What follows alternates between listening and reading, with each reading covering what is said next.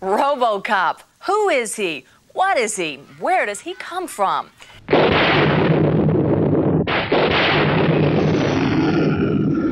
What kind of a sick school is this? Uh-oh, Dongo!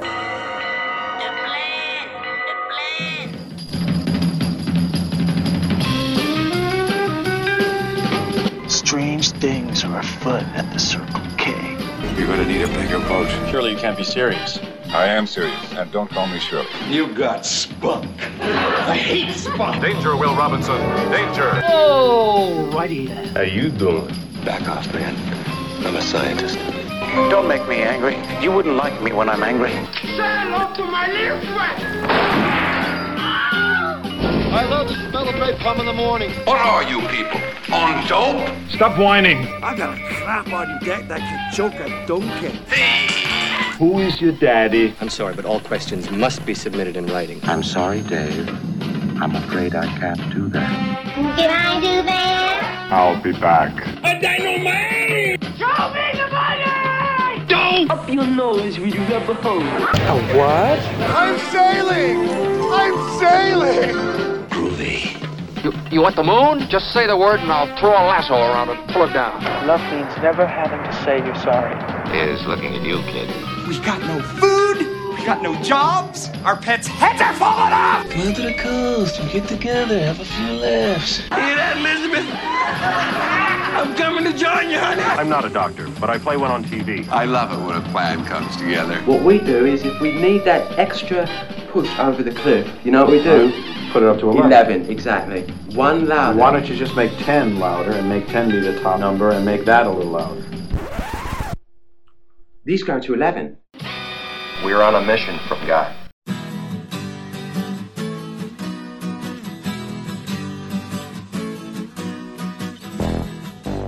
Hello and welcome to episode 2 of the Then Is Now podcast. I'm your host, Rigor. Then Is Now is the podcast where we discuss pop culture of the past and how it relates to the present. All the cool stuff that you may or may not have missed out on. Stuff young people should know. On today's episode, Spency Domepiece and I are going to discuss the films RoboCop from 1987 and the remake of RoboCop from 2014. It should be noted that in this episode we had some distractions, we had some noises of children and dogs in the background. I did my best to cut them out, but you might still hear some dogs jingling in the background and whatnot, so just ignore that as you listen to the episode. We'd like to get a discussion going on our Facebook page, so if you want, jump on board and tell us what you think. Tell us if you like the original RoboCop or if you like the remake. Let us know. But for now, sit back, relax, and enjoy our discussion of RoboCop. Class is in session. I have a bad feeling about this. How could I possibly be expected to handle school on a day like this? Hey, you in my class? I am today. I think you should consider transferring to shop class. Now, very few students are severely injured in shop class. Bueller. When you were in school, Bueller. Did you ever cut class? Bueller. Yeah, I guess I did. Sure, most kids cut classes. Good, sign this. He's sick. I get so lonely when I hear that third attendance bell ring and all my kids are not here. 7 years of college down the drain. Fat, drunk, and stupid is no way to go through life, son. You lack discipline. As long as I'm here, there will be no grades or gold stars or demerits. We're gonna have recess all the time. Woo! Go, play and have fun now!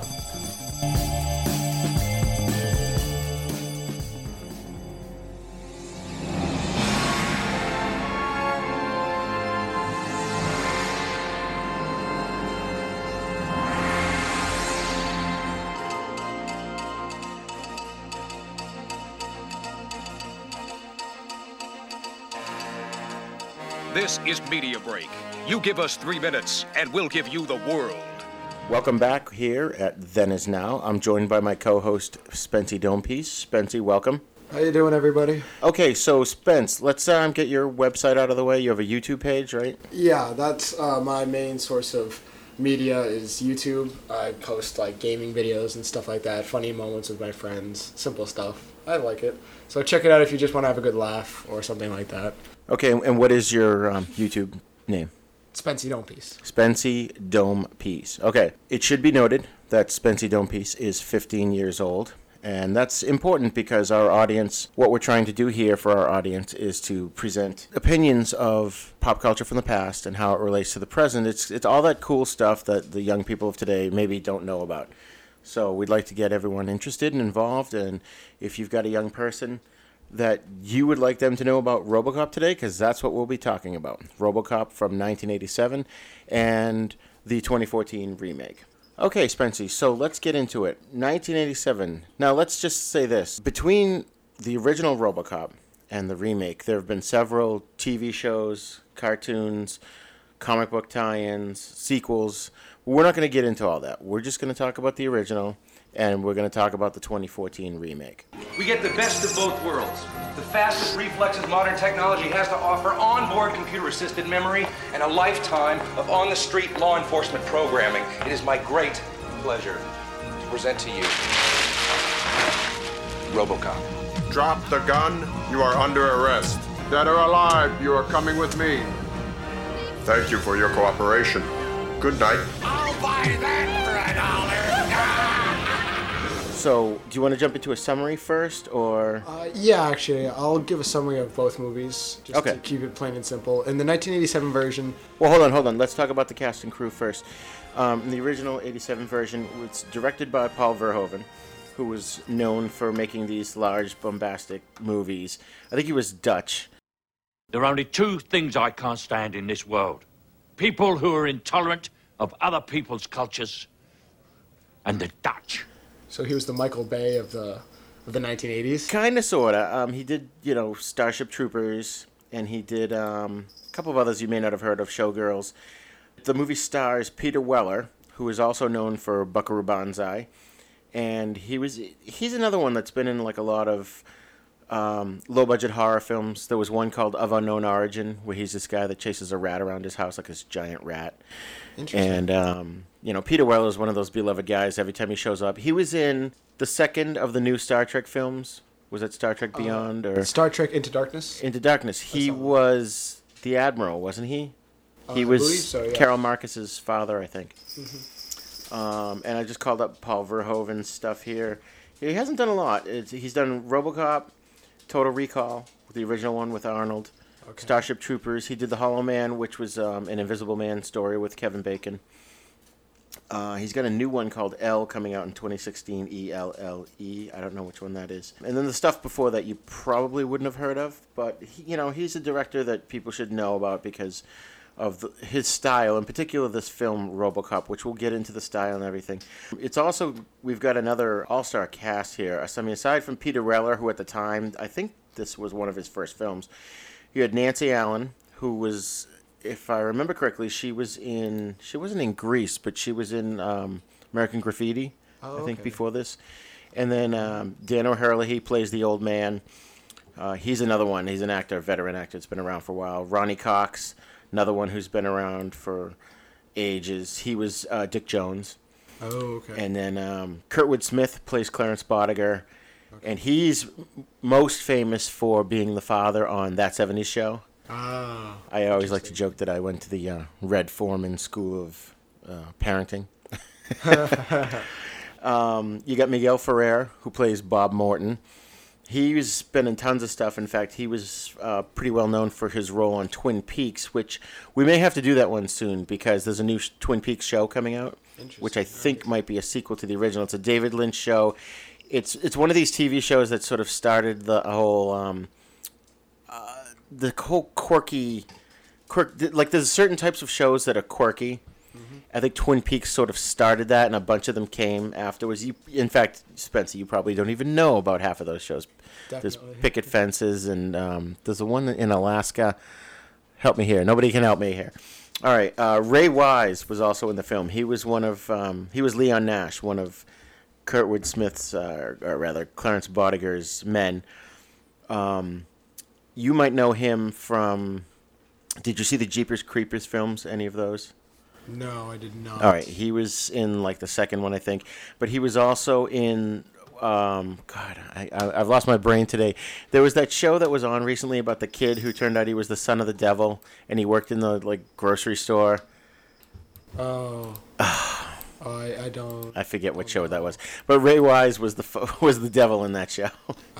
This is such a fact-filled podcast, people. We're going to give you all kinds of facts. All right, so Spency, why don't you go into the summary of the 1987 RoboCop?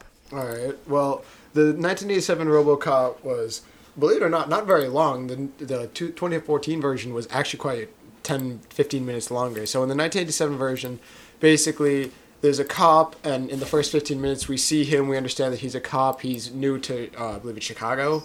And it was Detroit. Detroit, I'm sorry. And he's new to Detroit, and the whole idea is that the cops are run by this company called OCP, and OCP is trying to decide what they want to do with different technology. Do they want automated robots to go around and kind of keep peace, or do they want cops? Do they want something in between? And the whole idea is that in the beginning, the technology of having an AI fails. That goes horribly wrong. And so... In a great scene, I might add. Yeah. When I first saw that, I was very shocked at how the technology went haywire. So what happens is the new guy in town, he ends up getting killed pretty horrifically, pretty quickly in Detroit. And he becomes the perfect candidate for becoming the RoboCop. Because the AI system didn't work, they decided to put him as a cyborg. And one of the things, too, is there's sort of this internal struggle in OCP because Dick Jones wants these AIs, these Ed 209s, to be patrolling the streets. And when that fails, they maneuver other cops into position of risk so that they knew one of them would get killed, and then Bob Morton would scoop that guy up and turn him into RoboCop. Mm-hmm. So when that happens... the character who was RoboCop before, his name completely escapes me, but he had a few character traits that he would... Oh, Alex Murphy. Alex Murphy, I'm sorry. Yeah. Alex Murphy had a few character traits that he'd perform around, and then he still had those when he became RoboCop, so his old partner kind of thought that was him, so she sort of went up to him, said, "Hey, is it you?" And he didn't understand, but it still kind of sparked something. Murphy. It's you. Right. His partner was Nancy Allen, and she recognized, like, he would flip his gun, like the show TJ Laser, which is sort of a spoof of TJ Hooker that was on at the time, TV show with William Shatner. And yeah, and he would do these things. He had these affectations that when she saw them, she knew who it was. Mm-hmm. And don't forget, Bob Morton had Alex Murphy's brain wiped, his memory wiped, so that he no longer was the person he was before. He didn't know anything. So when, like you said, when she starts saying, "Hey, Murphy, it's you," it does spark something in him that they thought they had completely wiped out. And he ran into another criminal for a small robbery, and the criminal was yelling, we killed you," because in the beginning they did ultimately kill him. And so it inspired this little crusade to find out how he died, who he really is, because he has no memories. He's only just a face and then a robot suit being told what to do.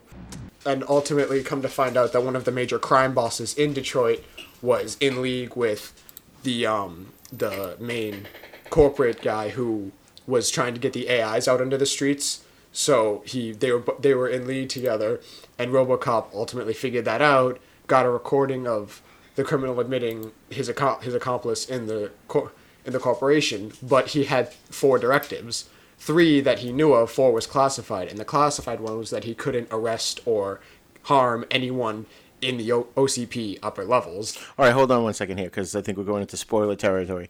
I mean, we're talking about a movie that's, 30, 40 years old. If you haven't seen it by now, you're missing out. All right, so if you haven't seen it, please pause the podcast, and go watch RoboCop from 1987, and then come back. All right, go ahead, Spence. Why don't you finish the summary? So now that we're out of spoiler territory, ultimately Directive 4 is he can't harm anyone in there. So when he has proof and evidence, he finds out that there's these criminals involved with the OCP. He goes to the CEO immediately during a board meeting, shows them the evidence of the crimes and that guy immediately gets fired, and ultimately is Directive 4 is no longer has to be followed because with that particular person, so he shoots him. Right. It's an amazing scene. One that I didn't see when I first saw it. I didn't see that coming. was a good twist to the end of the film. By the way, I have a quick aside here. There's a lot of ambient noise in the background here. We've got dogs and kids moving about, and we're trying to keep them as quiet as possible. But if you're hearing clicks and clacks and bings and bangs, that's, you know what that is. So RoboCop from 1987. It was pretty revolutionary for its time. One of the big things was the violence in the film. I mean, you've seen, you're 15, but you've seen a lot of rated R movies. What was your take on the level of violence in this movie? It shocked me, the level of violence, because I didn't quite expect it. I didn't think, it would have no violence, no blood, but it was just every single scene that involved any kind of little bit of blood was way exaggerated, and I think it made it more dramatic. It was really effectively used and rather unusual to see in a movie coming out in 1987. Yeah, and my understanding was that Paul Verhoeven did that on purpose. He wanted the violence to be cartoony, particularly at the beginning when Alex Murphy's killed. We don't know much about him. We know that he can flip the gun like TJ Laser. We know that every time he drives the car out of the police garage, he hits the ground underneath and causes sparks. But other than that, we don't know him as a character. And one of the things Verhoeven had said was he wanted it to be so horrific a death because you didn't know the character that you felt for him. You felt bad for him. You had this connection to him. Did you get that out of it? Did you feel? Definitely. I kind of didn't really know him. I knew he was the main character in the beginning of the film, but as it kind of progressed and he did die so horrifically, I was like, wow, no one really deserves that, especially a cop trying to do his job, trying to catch criminals. So with that, it did inspire a little bit of pity for him and understanding that, all right, he's going through something really, really bad, more than anyone else will ever actually know in our time. And, then it becomes a journey for Alex Murphy to reclaim his humanity. His memory's been wiped, but it's not completely gone. In fact, at one point he has a dream, and you see the vision of Clarence Bodiger, when he faced him off, and Clarence shot him in the head. At its core, it's science fiction at its best because it's a tale of humanity, of one man, is he a man who dreamed he was a robot, or a robot that dreamed he was a man? He's trying to recover that sense of humanity that was lost. Going through this film now, having seen a lot of other science fiction, what was your take overall on the film? Did you find it unbelievable? Did you find it believable? Did the effects work for you? That sort of thing? The effects definitely worked because when the AIs, what are they called again?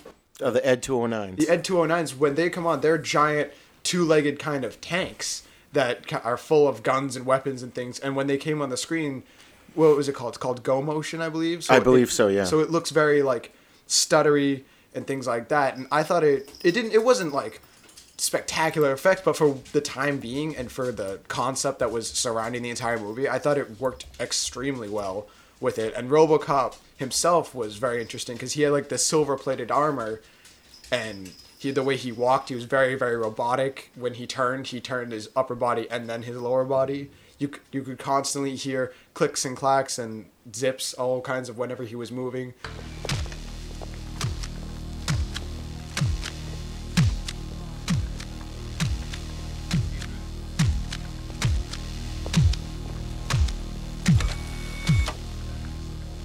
So I feel like everything was to the letter of the detail of how you wanted it, so I liked it, honestly. So you're talking about Weller's performance as RoboCop?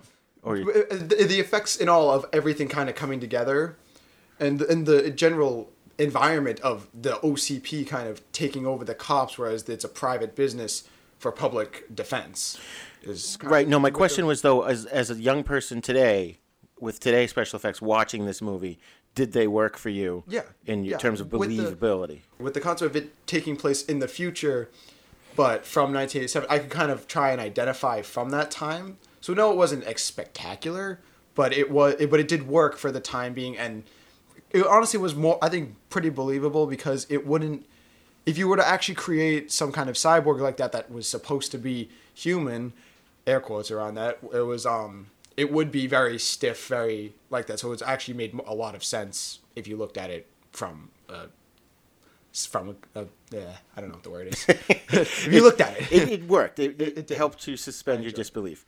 And you had mentioned Go Motion. That's that's a variation of stop motion, which includes motion blur in each frame. I think ILM and Phil Tippett co-created that type of stop motion animation. Let's talk about the music too. The music was done by Basil Poledouris, who's one of my favorite composers. What did you think of the soundtrack to this film? Soundtrack made the movie what it is. It was perfect because it wasn't overused. A lot of soundtracks can be really good, but they're overused throughout the movie and things like that. Whenever it was like a kind of a calm time, they knew how to use the silence very well. Whenever there was a time where there was very, very tense, there wasn't much background noise, which was actually a bit more demoralizing than having some kind of like some kind of background noise. But then when something did happen, it took off into a good pace and things like that. The soundtrack was very good for kind of chase scenes and things like that. When the scenes were obviously very dramatic, everyone could kind of see each other. There wasn't supposed to be a lot of tension around everything. It worked really well. So the soundtrack I thought was very, very well done and excellent. And Basil Poledouris, it should be noted, he did Conan the Barbarian with Arnold, Conan the Destroyer. He's done a lot of other films, tons of films, The Hunt for Red October, White Fang, the sequels to RoboCop, Starship Troopers, which I think is a pretty decent soundtrack. So yeah, he, unfortunately, Basil Poledouris passed away in 2006. I'm just trying to look up here. He was only 61, but he was another one of those prolific guys who made movie scores that you should check that out at some point for you listeners out there. The other thing I wanted to touch upon was the dark satire of this movie. One of the things that helped this film to stand out among the action movies of its time. I mean, think about it. This was, 1987? Around this time, you had Predator, you had RoboCop, of course, you had Die Hard, you had Lethal Weapon. You had a lot of big, heavy, well-respected, groundbreaking action movies.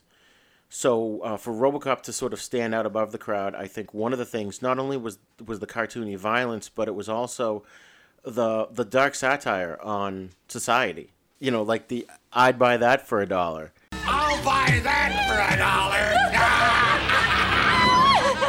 I'd buy that for $1.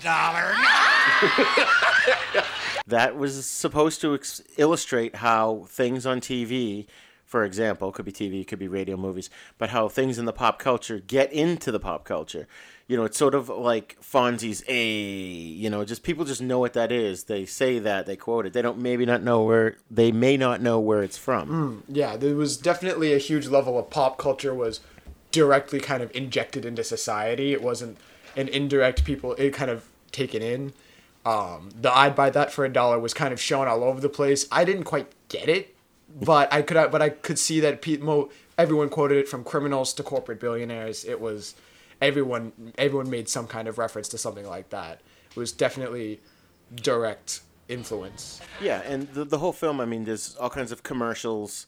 The news people are telling you about these horrible deaths, and they've got big old smiles on their faces. The Star Wars peace platform accidentally laser beams Acapulco or something, killing 4 ex-presidents. You know, it's just the craziness in the world, and the news people just have a smile on their face, delivering this horrifying news. The crazy commercials for, like, what was it, the video game Nukem, where it's like, the nuclear bomb blows up, and instead of Battleship, where you're saying my Battleship, it's like, you nuked my country, Or the car, the 2000 SUX. That in and of itself SUX is hilarious. The 6000 SUX, yeah. Yeah, my running joke with that is 6000 sucks. Yeah. And it's funny because they don't have to say it. All they have to do is just say SUX, and it's one of those jokes that's like a joke grenade. After a while, it goes off in your head, and you go, oh, I get it, Mm-hmm. But there was a lot of that in this film. I didn't think it took away from the seriousness of the movie. Like, they took the source matter seriously. Alex Murphy, he's killed. He's brought back as this cyborg, this half-man, half-machine, not an automaton, but this half-man, half-machine thing, and he's trying to regain his humanity. And that core storyline is treated very seriously and done very well. And around that is all this crazy satire going on. So it works, in my opinion anyway. It doesn't take away from the rest of the film. It doesn't turn it into a flat-out comedy or tongue-in-cheek kind of movie. I mean, what did you think of that? It kind of like, it brings the story, and it makes the story a little bit of an outlier with the rest of the world. The rest of the world is kind of like dark and sort of taken over by big corporations, media, OCP holding the police. But then there's Alex Murphy, who doesn't have any memory of anything like that. So for him, he's trying to regain his humanity, and he has to, and everyone else is kind of numb to all the world's problems and all the media around them. So it's interesting to see how he's different from everybody. More than just being a machine, he's trying to just get his family back into his head, right? Things like that. And one of the subplots, of course, was the fact that based on what you had said, the corporations are taking things over. In this movie, OCP, Omni Consumer Products, takes over the police force in Old Detroit. And they have a plan to build a new Detroit, which is going to be called Delta City. And, you see things like that today. Should the police force be privatized? Should the military be privatized? I mean, I've heard people mention that off and on here and there. And it's just one of those concepts that you go, oh, that's far-fetched. But then you see it played out in a movie like this, and it's kind of relevant. It's kind of real. It could happen someday. I don't think it will, but the whole subplot of the police ready to strike, and one of the cops says, cops don't strike. We're here to protect the citizenry. We don't have the luxury of, even though we can strike, we shouldn't. And I think today they still go through things like that with the unions and all Definitely. that. And there's the whole idea of the cops being privatized. The major CEO of OCP, I believe he was also the founder, so OCP hasn't been around for very long, but he was very much in the presence of wanting to defend people. He wanted to know the best way to keep crime at a low point. But everyone else who was kind of under him kind of was thinking, how can I make a profit with this military, even if it means sacrificing a few innocent people, including Bob Morton and Dick Jones. They kind of were both. They weren't people I very much liked, but Dick Jones was evidently not a lot worse than Bob Morton. So it's scary to think that if someone wants something done, they can just put the police force in their favor and attack something, even though it's not necessarily a threat to the public. Just right. At what point does the police force then become a private army for this company? Mm-hmm. Rather than, because that's exactly what happens to RoboCop. Dick Jones turns on Bob Morton and orders the police force to go after RoboCop and try and kill him. Because RoboCop had solved his own murder. And right. And Dick Jones couldn't stand that. He at least wanted it to succeed because he knew he would supersede the CEO, but he also wanted Bob Morton to fail in a way. But since Bob Morton kind of failed because Alex Murphy had kind of come back from the dead mentally. So the entire police force was after RoboCop besides his partner who managed to save him, and he had to kind of get rid of everyone from that. It's a scary thought to think that the police force can be turned on one particular person because of a personal dispute, not a public crime. Right. Exactly. Spency, having watched this film and being, of course, 15 years old as you are, do you recommend this to kids your age or younger? Or Definitely. Kids my age, for sure. Kids my age would actually, if they can just sit down and kind of try and understand the story. It's only an hour and a half. It's not 2 hours, not 3 hours long of wasting time. It got quick to the point. And I think the violence would also kind of keep my generation definitely interested. Things like that. And for people similar to me who kind of think story-wise and kind of look at films in a certain light, definitely I think they would enjoy it. So I would recommend this movie to almost anyone who enjoys a good story. Absolutely. And that's one thing, too. One last thing I forgot to note. When the film opens, it just says RoboCop, and then it goes into the story. It doesn't waste any time. There's no credits, and I think this is one of the first movies to actually do that. Like, films since Star Wars had been segueing. I guess Star Wars didn't have any credits at the beginning, but had that preamble. But since Star Wars, films less and less were doing opening sequences and putting more and more of the credits at the end. And I just remember when I saw this in '87, I was a teenager myself, and I remember thinking, and my friends, we all talked about it, how weird it was that it just said RoboCop and then went into the story. There was no fancy opening to the film. I was a little shocked at that too, because I'm kind of used to seeing a little bit of credits, even in newer movies, a little bit of credits of this person's film, this company, this producer bringing it, and then it's this film. It's just immediately you see Detroit, and then you see RoboCop, and then you see Alex Murphy. It was very, very quick, very different, I think, from a lot of movies, no matter what time frame they're from. That was one of the very outliers with that kind of system. Right, and one funny thing about this movie, it says in the trailer I think it says it's in 1997, and in 1997, good cops die hard. Something along those lines. With 12 years on the force and 21 commendations, Murphy was a good cop. And in 1991, a good cop doesn't die. You were able to save the left arm. What? I thought we agreed on total body prosthesis. Now lose the arm, okay? We get the best of both worlds. Onboard computer-assisted memory and a lifetime of on-the-street law enforcement programming. This guy is really good. Got a guy for the shoot. Go get him, boy. Thank you. You better back up, pal! Your move, creep. He got killers! I give up. I'm not arresting you anymore. Taking it kind of personal, aren't you? RoboCop, the future of law enforcement. Rated R.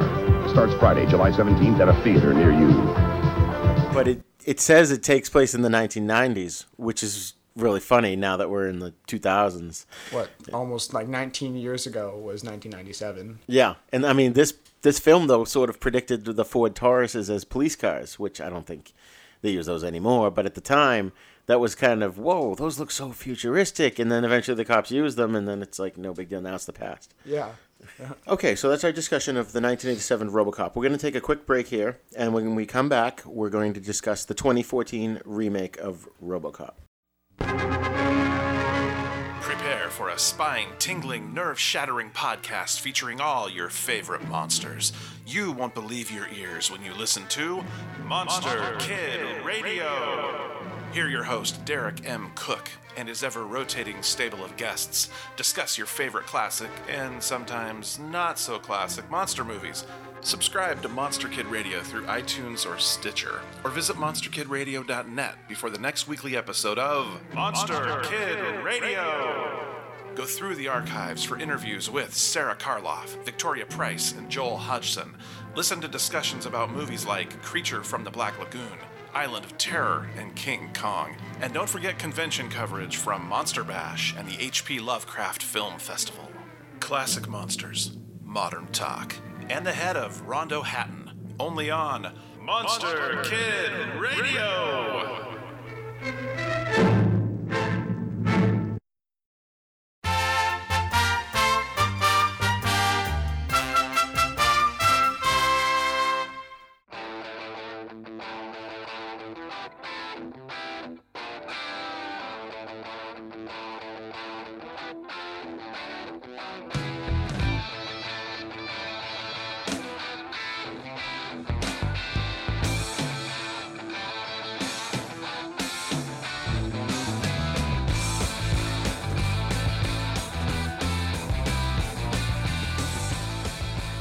Okay, we're back on Then Is Now here. We just discussed the 1987 RoboCop.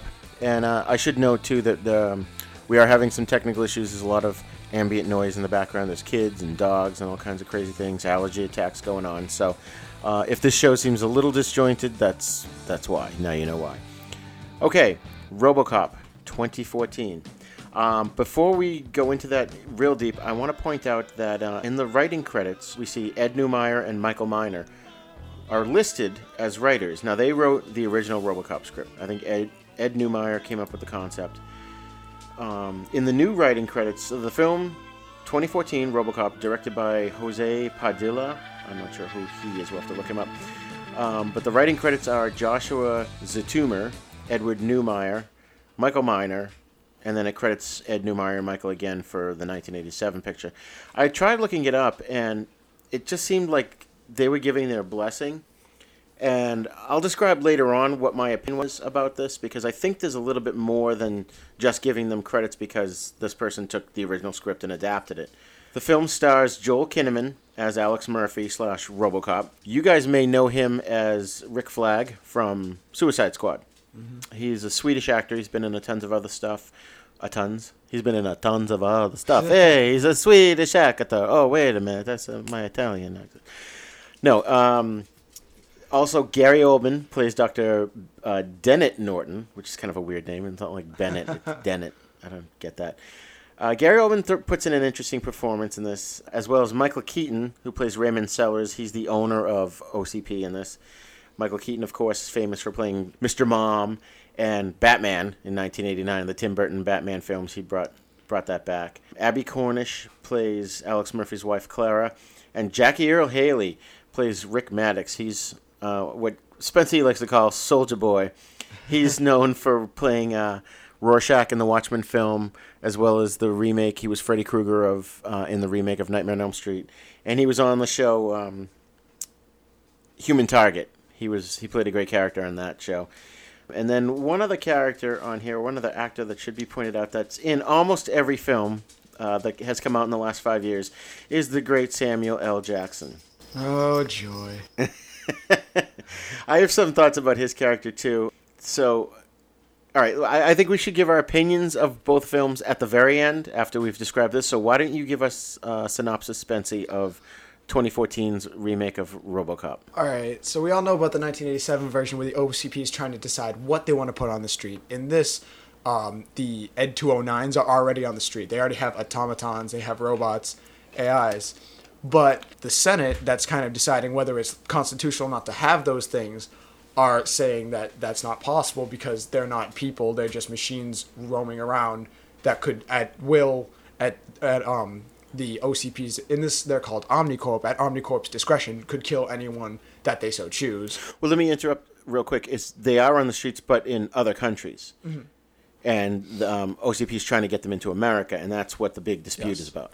Omnicorp does not actually own the cops in this. It's kind of like the same concept, but there's just so many. There's a whole different perspective on the 1987 version. So they're kind of fighting with the Senate, and Samuel L. Jackson represents the newscaster. He's Pat Novak on the Novak element, so he kind of tells everyone what's going on. And Alex Murphy comes in as new guy in Detroit, same as old times, but we kind of see his family.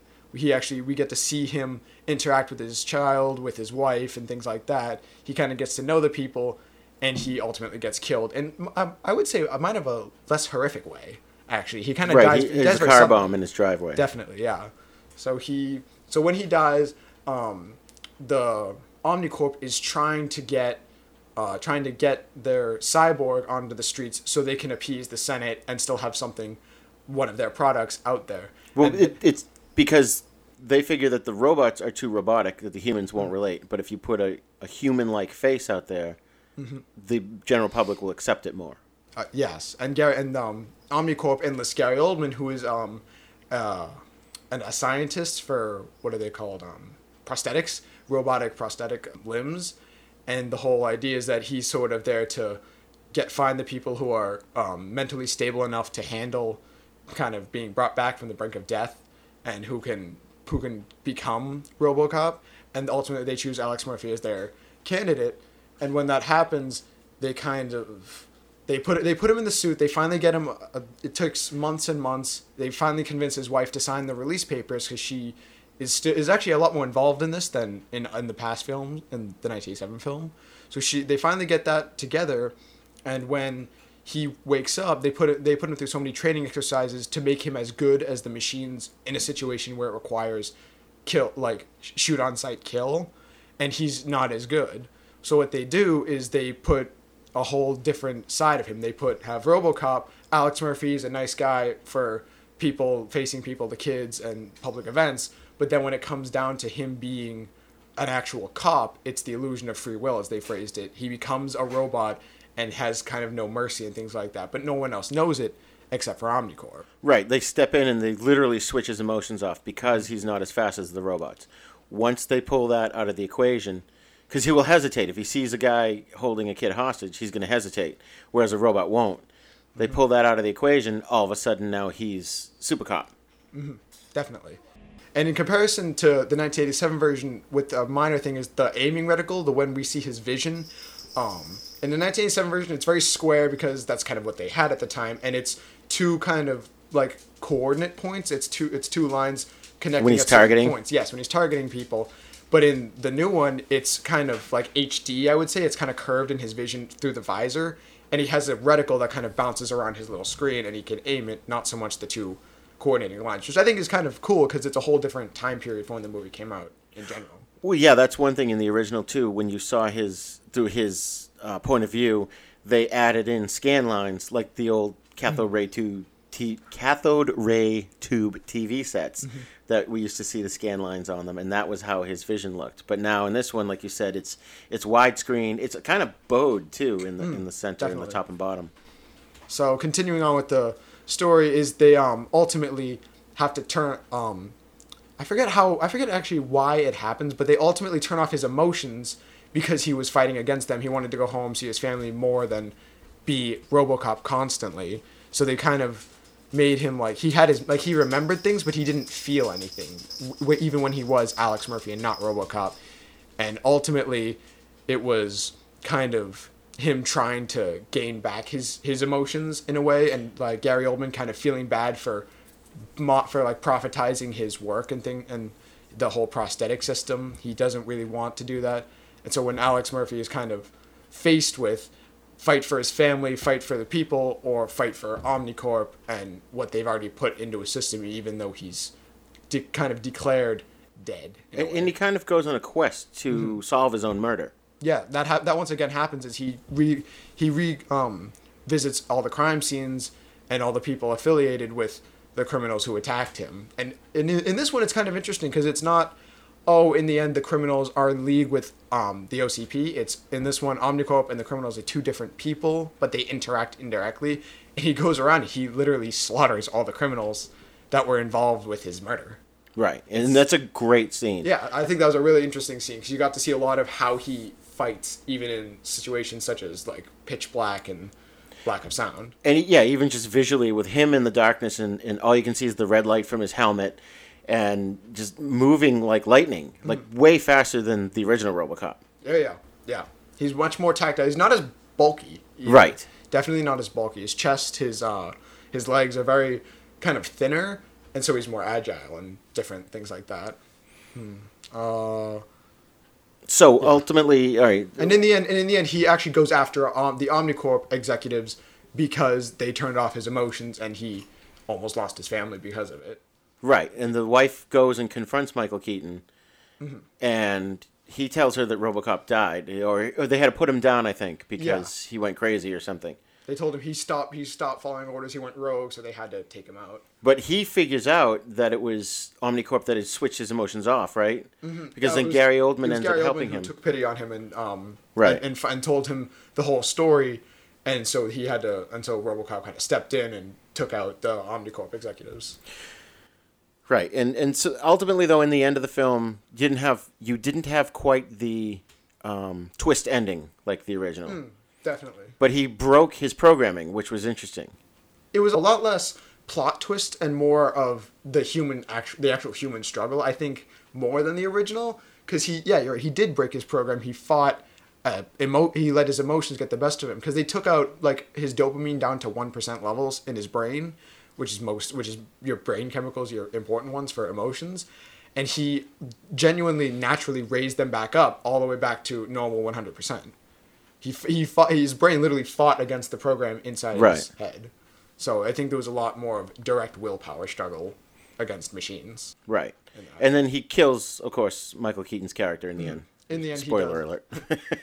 They're actually in the original 1987 they had the Directive 4, which he couldn't harm anyone in Omnicorp. OCP. But in this they had a different system. They were called Red Assets. It was kind of like a bracelet that for the automatons, they couldn't harm anyone like that. They saw Red Asset, don't touch them, ally. And in this, they had that same programming in RoboCop, but we didn't know that until the very end when they knew RoboCop would go against them. Right. And wasn't there a scene where it was similar to the original, where Soldier Boy had it on, and he was able to somehow get around that, RoboCop? Yeah, RoboCop, he tased him. That's right. He didn't, his pistol could tase and kill, and what he did was, he tased him instead of killing him because there was a training exercise for that. Right.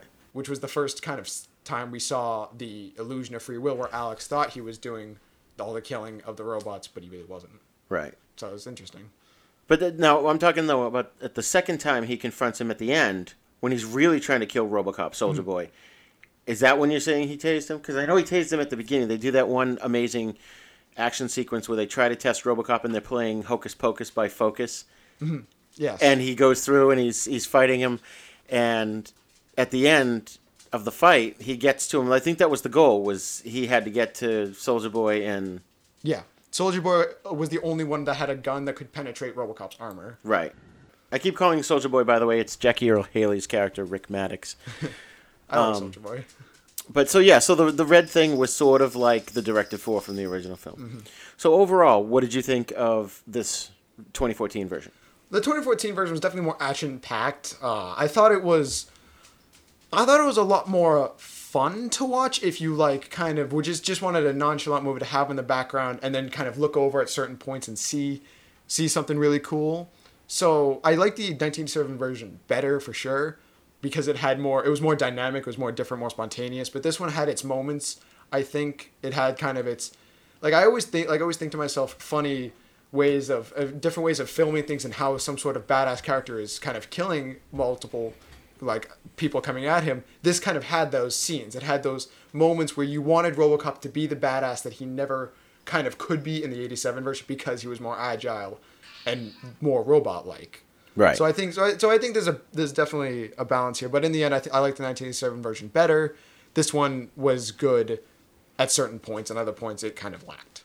Right. When I saw this one in the theater, I remember thinking that there were a lot of leftover ideas, or felt like a lot of leftover ideas from the original that just weren't in there. And then at the end, I saw in the credits that Ed Neumeyer and Michael Miner were credited in the writing of this film. So I wonder, I couldn't really find anything about it, but I wonder how much of this was taken by the new scriptwriter, were ideas that were sort of left over, and Ed Neumeyer was like, hey, you know what, why don't you use this one and that one? Like, the one that stands out to me, which they left up to your imagination in the original, and it kind of disturbed me in this one. I swear to God, I had bad dreams after seeing this one. In the remake of RoboCop here, the 2014 version, they pull all his armor off and show you what's left of Alex Murphy underneath, and it's not pretty. It's pretty much his brain, his face, his lungs, a few organs, and his right hand. It always makes me think of that Stephen Reich joke. I knew a kid with wooden legs and real feet. Because he had like a metal body and a real hand. Yeah. It was, when I kind of saw the 1987 version, the question kind of pecked at me. It's like, well, what's underneath? What is left of him? But you could kind of tell, because they actually referenced that in the 1987 version. When they're first building him, you see it from his perspective. You see a little montage of them building things. And Bob Newmeyer kind of walks in and says... Bob Morton, sorry. I don't know why I said Newmeyer. But Bob walks in and says, take the arm, even though they could have salvaged his left arm. Right. Take it off. Lose the arm. Only have his head as the actual human part of him. Right, and they did say he just had a rudimentary digestive system. He could eat baby food or... Yeah, he could eat basic things, something as simple as baby food. He couldn't actually process anything more than that because they still had to keep the humanity part up there. Right, and that was something, as a kid, when I saw it, it was left up to the imagination. You always visualized what he may have looked like under the armor. Do you think it's a testament to today's audiences that they had to show it to us, that the kids today... I don't know, because I'm a grown-up, and that freaked me out, seeing it in the new one. I think it put a gap between the 1987 version and that one. It said, okay, we're going to do something differently. We're going to actually show you what we think he would look like, what in our world, this is what he would look like. And I don't think it's the audience. I think it's the like you said, the leftover idea. Well, we can't really show that because it's because we only have a limited budget, limited time with this movie. We want to keep the audience in there. But with this, they had so much more money, so many more effects, so much cheaper ways to do spectacular things on screen. This was like, all right, let's throw that in there. Let's show them what is left of him. Because they also, since he had a gory death, you could understand what was gone, what wasn't. In the original, yes. Yeah. But in this one, we saw his family, but then we also saw a little bit of the gore, what was left of him. Right. So I think it kind of actually put more pity into him because he was, at one point, he just asked for them to kill him, but they didn't. Right. So it was kind of like you really felt bad of how could someone really have the willpower to live that kind of life as a few organs and a hand. Right, exactly. He says that. He's like, they say... was it Gary Oldman's character says, you're in complete control, you control everything, and he says, well, then kill me. Mm-hmm. it just freaks me out. I mean, just to think, how can you even imagine trying to go back to your old life with no body, with no nothing? I mean, you're just a head and a jug, basically. Yeah. I don't know. Now, one thing about this film, the 2014 version, his character arc is different. It's sort of the same as the Alex Murphy of the original in that it's a man's struggle for his humanity, or to retain his humanity, but he loses it in a different way. He, like we just said, he loses his body physically. He loses his humanity. They don't wipe his memory like in the original. Mm-hmm. It's not the same kind of journey, yet in a way it is. Would you say it's? I would say though, because there's two different avenues of doing the same thing. What they did was in the original they took his memory, so he didn't have any emotions. He didn't have any attachments to anything. He was more machine than he was man. He was wearing a man's face, but in the new one, he was a man in a robot's body, in a way, because they ultimately, he was fighting the good fight. He was doing everything right, and then his humanity took over. He had his own free will. He did what he wanted at certain points and solved his own murder, and ultimately they had to take his emotions away. They had to make him obedient, and so in a way, it wasn't so much they took his memories, but they took his ability to give any value to those memories. Right. So there was two different ways, but in the end, his humanity was still sucked away at different points. Right. And it's funny, I had seen this movie, the remake, twice in the theater, and we just rewatched it just before doing the podcast, and I kind of felt, upon the rewatching just this past week, I felt the same as I did when I first watched it. When I went in, we had watched the original RoboCop, and then we watched this one. And I felt, walking into this movie, I was like, I really couldn't remember a huge amount of it. I remember that I thought it was okay. And like the first half of the film, I just didn't want to like it again. I didn't want to enjoy it. And I think part of that, comes from having seen the original as a young person. You've got that, it has that special place in my heart. So for anything else to try and replace it, it's a hurdle. It's my own personal hurdle I have to get over. But I didn't care about Alex Murphy. I didn't care about his family. I didn't find anything too compelling about his character for me to care. I really didn't care until you saw what was left of him and how he reacted to that. That's when I started to care about him. Mm-hmm. Mm-hmm. Whereas in the original, it's not that I cared about him too much either, but he was so horrifically murdered that you were like, oh my God, you wanted to get some retribution. You wanted to see some kind of, I don't know, something to make up for the fact that his life had just been snuffed out like that in such a horrible way. Yeah, I think there was, like, we can see in many times, last time in Then Is Now we talked about Godzilla, and the new one, it had the same thing. It was, you saw the family, you saw the person, and then you kind of saw their struggle to get back to the family. And in RoboCop, it was like, we kind of knew that story. We could, like, everyone kind of goes through that at some point in their life, but no one goes through being a man with a few organs left inside of a robot's body and having to work for this huge corporation against your will. Right. That's something that you can't relate, and it makes you want to relate more. So, and I think that's why the original worked better as a shorter movie, because they killed him so quickly.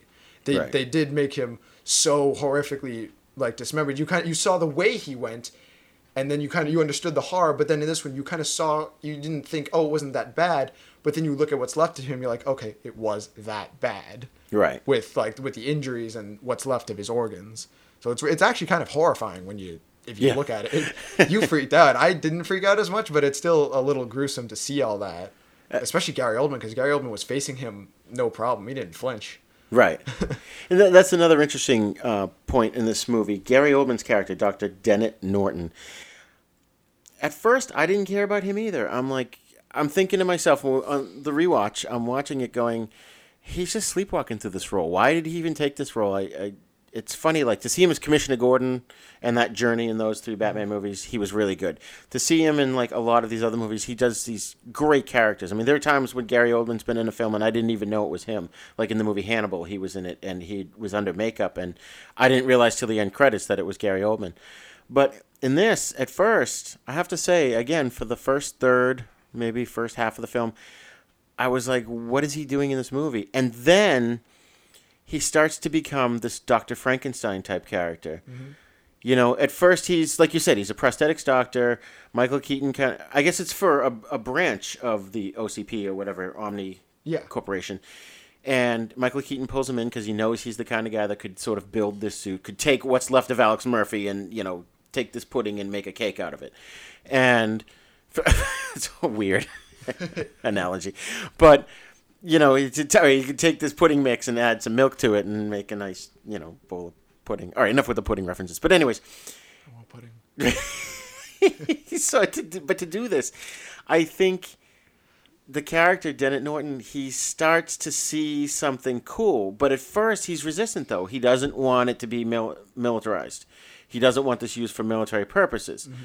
But then Michael Keaton says, well, you can have your own staff, and we'll give you X amount of dollars, and we'll give you this and that. And he starts to get greedy, and I think that the little Dr. Frankenstein inside of all scientists starts to come out and say, well, I could play with this guy's life, and I might be able to do something kind of cool here. And okay, but it's going to be under the way I want it. Yeah. There was, like you said, Dr. Frankenstein, he was testing his limits with Alex Murphy. What could he get Alex Murphy to do?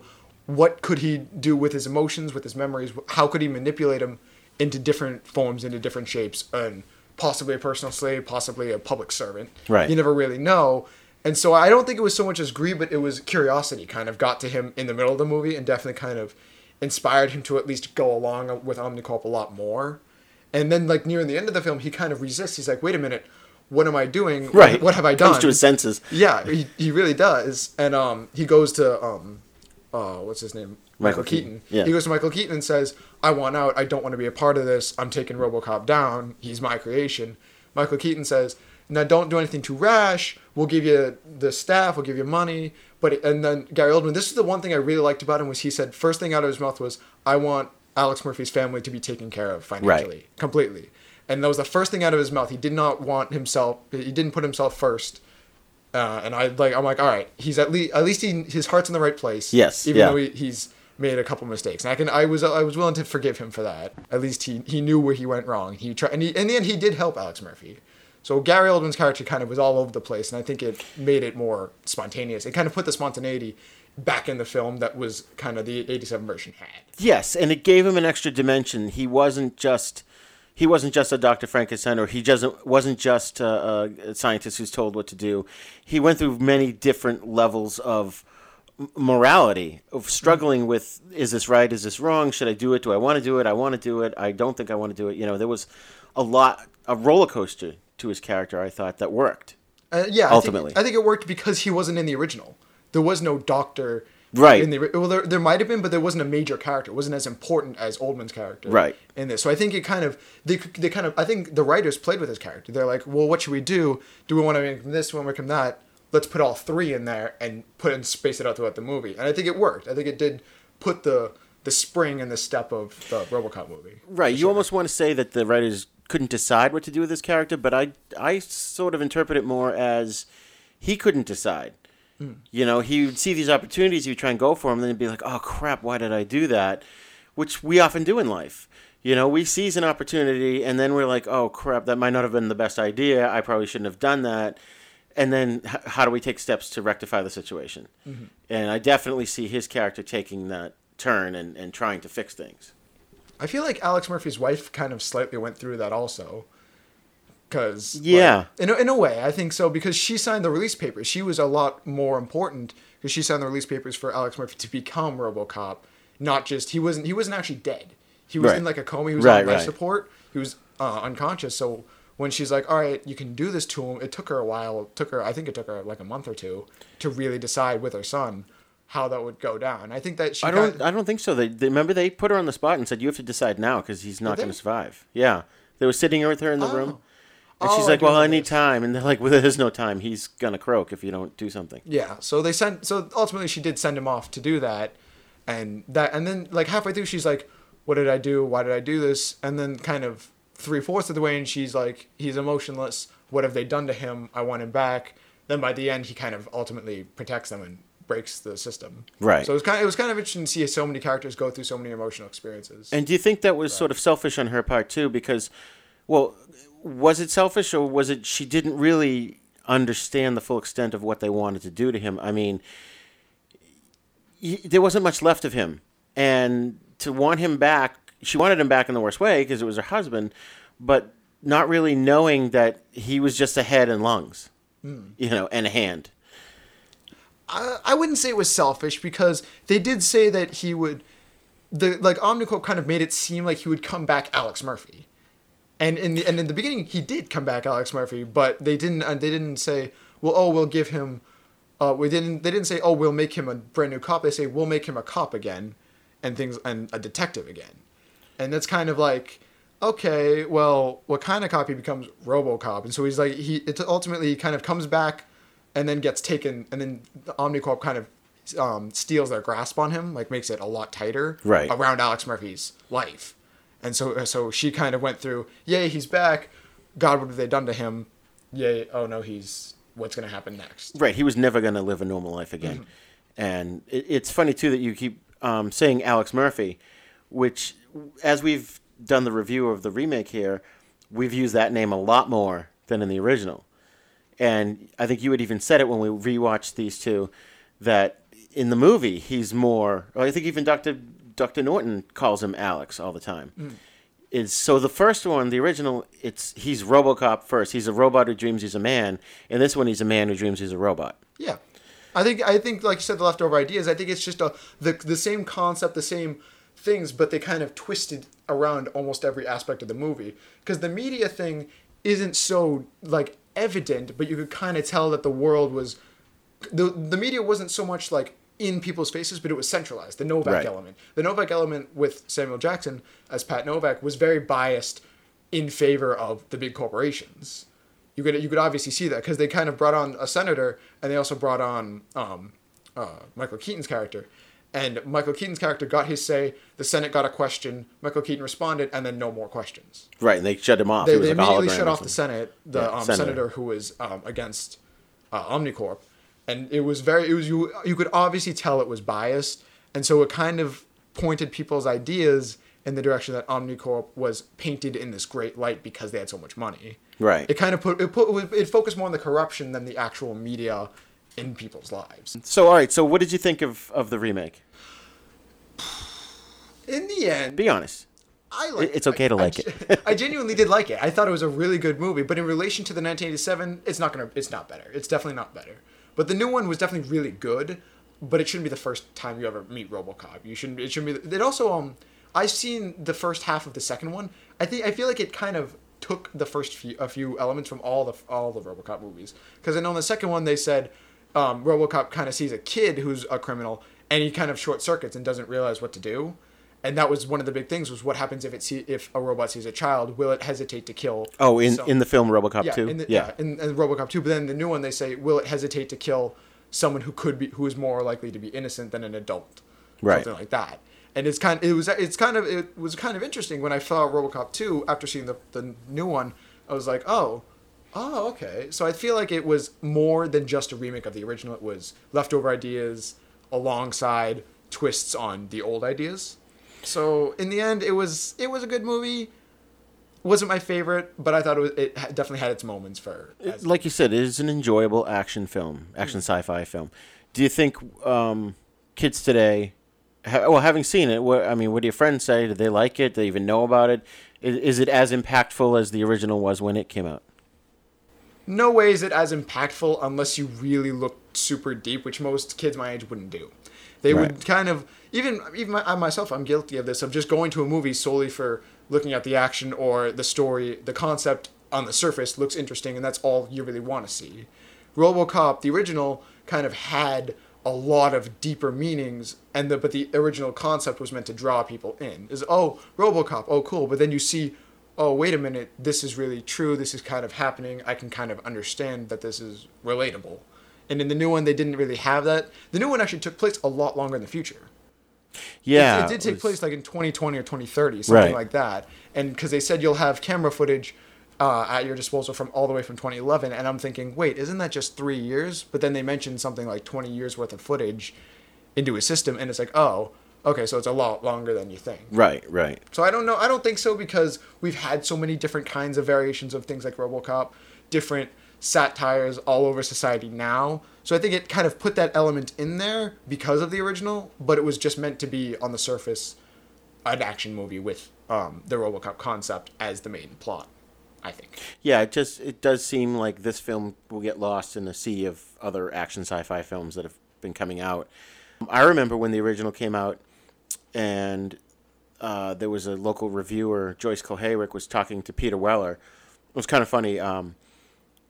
She's trying to interview him, right? And he's like, yeah, it's this tale, this guy, and he's trying to regain his humanity. And she goes, and it's very violent. He's like, well, yeah, it's a rated R action movie, but at its core, it's this tale of this guy, and he's trying to regain his humanity, but it's really violent. He's like, well yes, there's violence in it, and it just kept going on like that. And then at the end, though, they showed the shot of the police station, and there was that sort of translucent glass where you couldn't quite see through it, but you see the silhouette of RoboCop walking behind, and you hear the footsteps, and then they paused it before you actually saw him. So there was a build-up. When the film came out, you really didn't know what he was going to look like. You didn't know a lot of what was going to happen in the film. And I think that kind of anticipation is lost in today's films.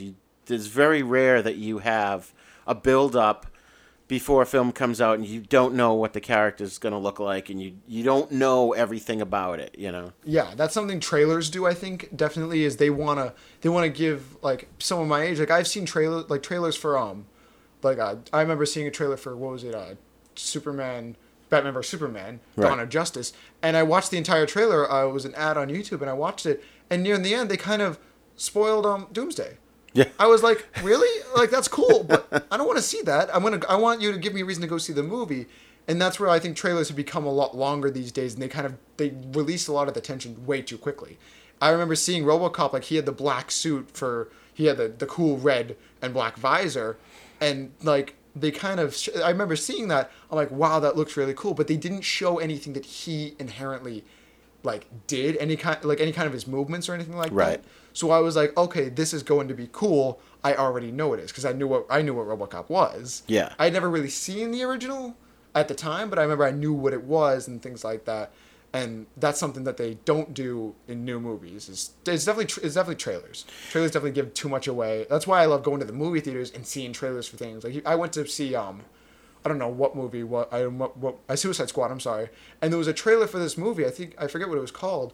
And it was about it's coming out soon. I think it's about the Great Wall of China and the old legend, the campfire tale of what they were really trying to keep out. And all you saw was the guys gearing up for war, getting ready at the wall, the fog in front of them, and something came up and snatched a guy out, and the trailer ended with the title of the movie. And I turned to my friend I was sitting with and go, that's a trailer. Yeah. and exactly. Like, it just made me want to see the movie, but I didn't know anything about it. Right. That's what you need in things like that. And so I think that was definitely, you're right, lost with the new one, because they gave away so much so quickly, even inside the movie. Right. And that's what I do these days. I've been doing this for years now, is I'll see a trailer of a film that I know I'm going to like, and that's it. I don't watch it again until I go see the movie, because I go in total media blackout, because they just give too much away. And there's some weird mentality in Hollywood that people want to know how the movie's going to end before they see it, or people want to know everything about it before to justify them paying to go see it. I don't think that's true. I don't know anybody that has that opinion. You know, I think, the average person probably doesn't care if a movie's spoiled for them, but those of us who really enjoy movies, we don't like them spoiled. There's no fun in it. It's like knowing what your Christmas present is before you open it. It's, well, then why'd you even bother wrapping it? You should have just handed me the toy piano or whatever. You know what I mean? Yeah. Because I always get toy pianos. But. And people always ask me, oh, did you see the trailer for this? Did you see the trailer for this new show coming out? I'm like, no.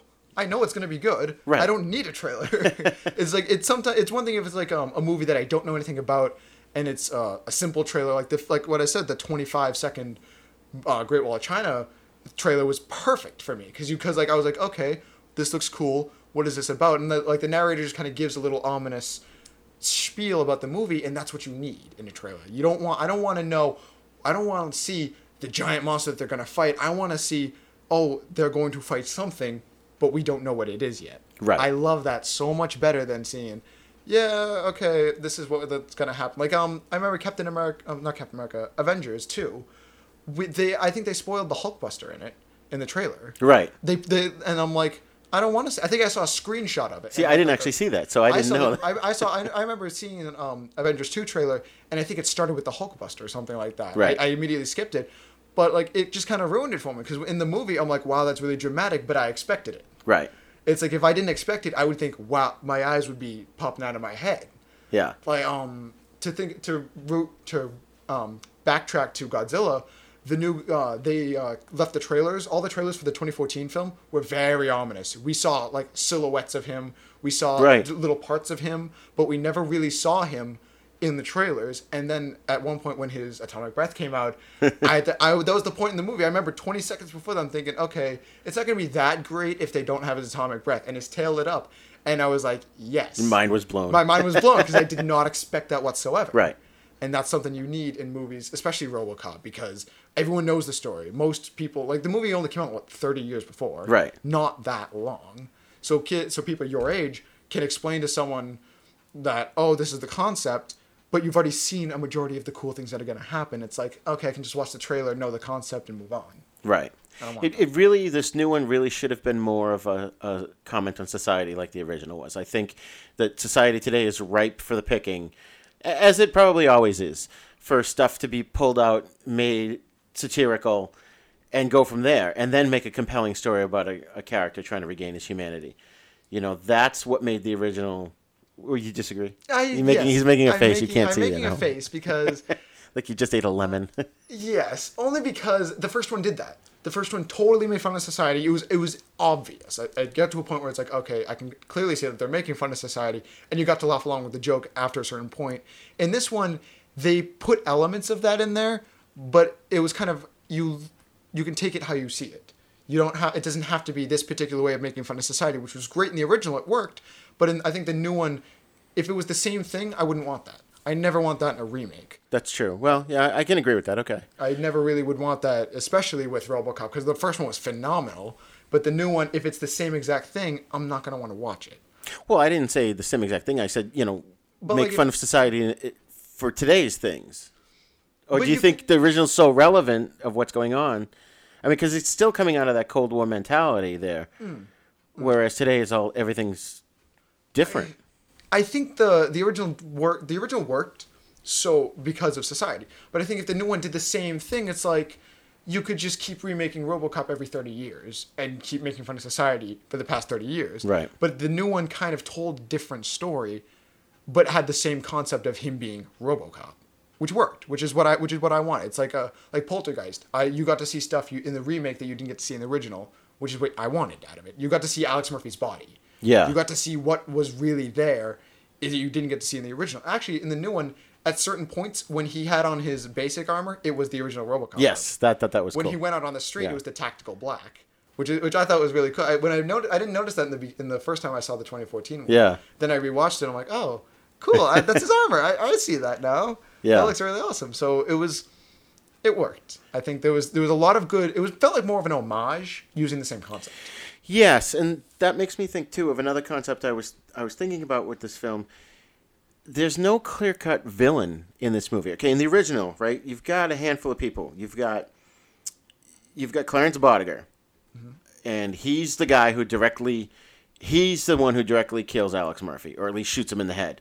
He orchestrates his downfall and resurrection as RoboCop in terms of him and the brutality of it. Him and his men shoot the crap out of him, and that's his last image in his mind, is Clarence Boddicker facing him down with the gun pointed at him. So in that respect, you've got that thread going through the film.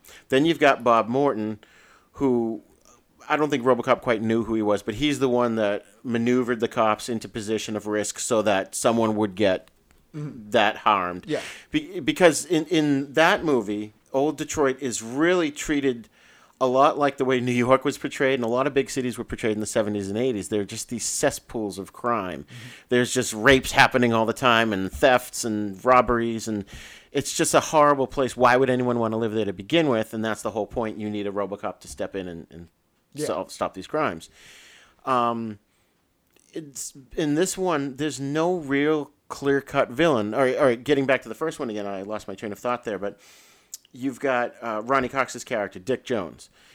He's second in command at OCP, but he's looking out for himself, numero uno. He's got the Ed 209 plan. He even says it at one point. He's like, spare parts for 40 years. Who cares if they worked or not? You know, he doesn't care about the citizenry. The old man does, like you had pointed out earlier. Yeah, the CEO. He wants something good for what's going to become Delta City. So he's the villain, and he's the one at the end that Directive 4 has to get broken. He gets fired by the old man, and then RoboCop shoots him, and he goes out the window. In this new one, though, no one, like the guys who blew up Alex Murphy, he had already been on the case. He had been undercover looking for them.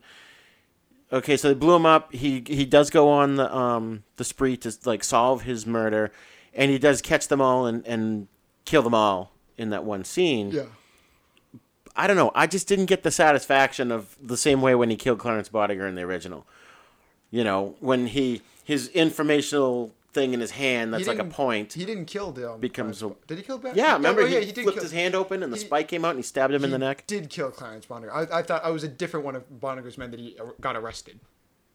He killed them all. That was something cool also in the original was his data spike from his wrist he used as a weapon. Right, that's what I was saying. That's actually would happen. And it was great because it wasn't set up to be a weapon initially, so you didn't think about it. So I thought that was a cool touch. But when he does kill Clarence, it's like, all right, cool, you got him out of the way, but then he's gonna go after the guys who screwed him over as RoboCop. In the original, RoboCop's working his way up the ladder. You know, when he catches Bodiger, he records him saying, "I work for Dick Jones. Dick Jones works for OCP. OCP runs the cops. You're a cop."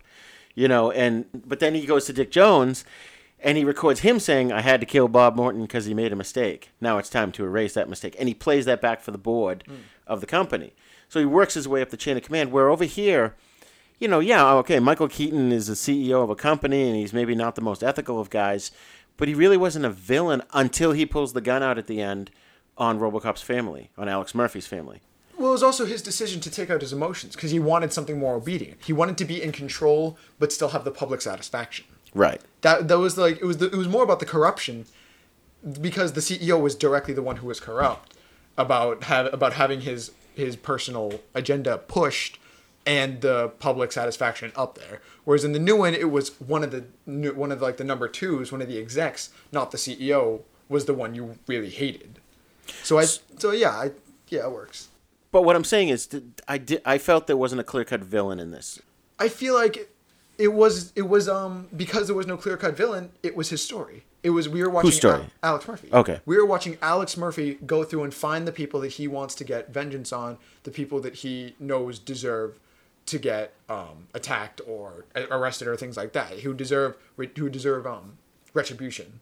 Right. I think he is like, and that it's kind of his view of everything. Whereas like RoboCop, the original, was like, we're looking at it from Alex's perspective. We're watching him go from point A to point B, all the way to point Z with getting rid of Dick Jones.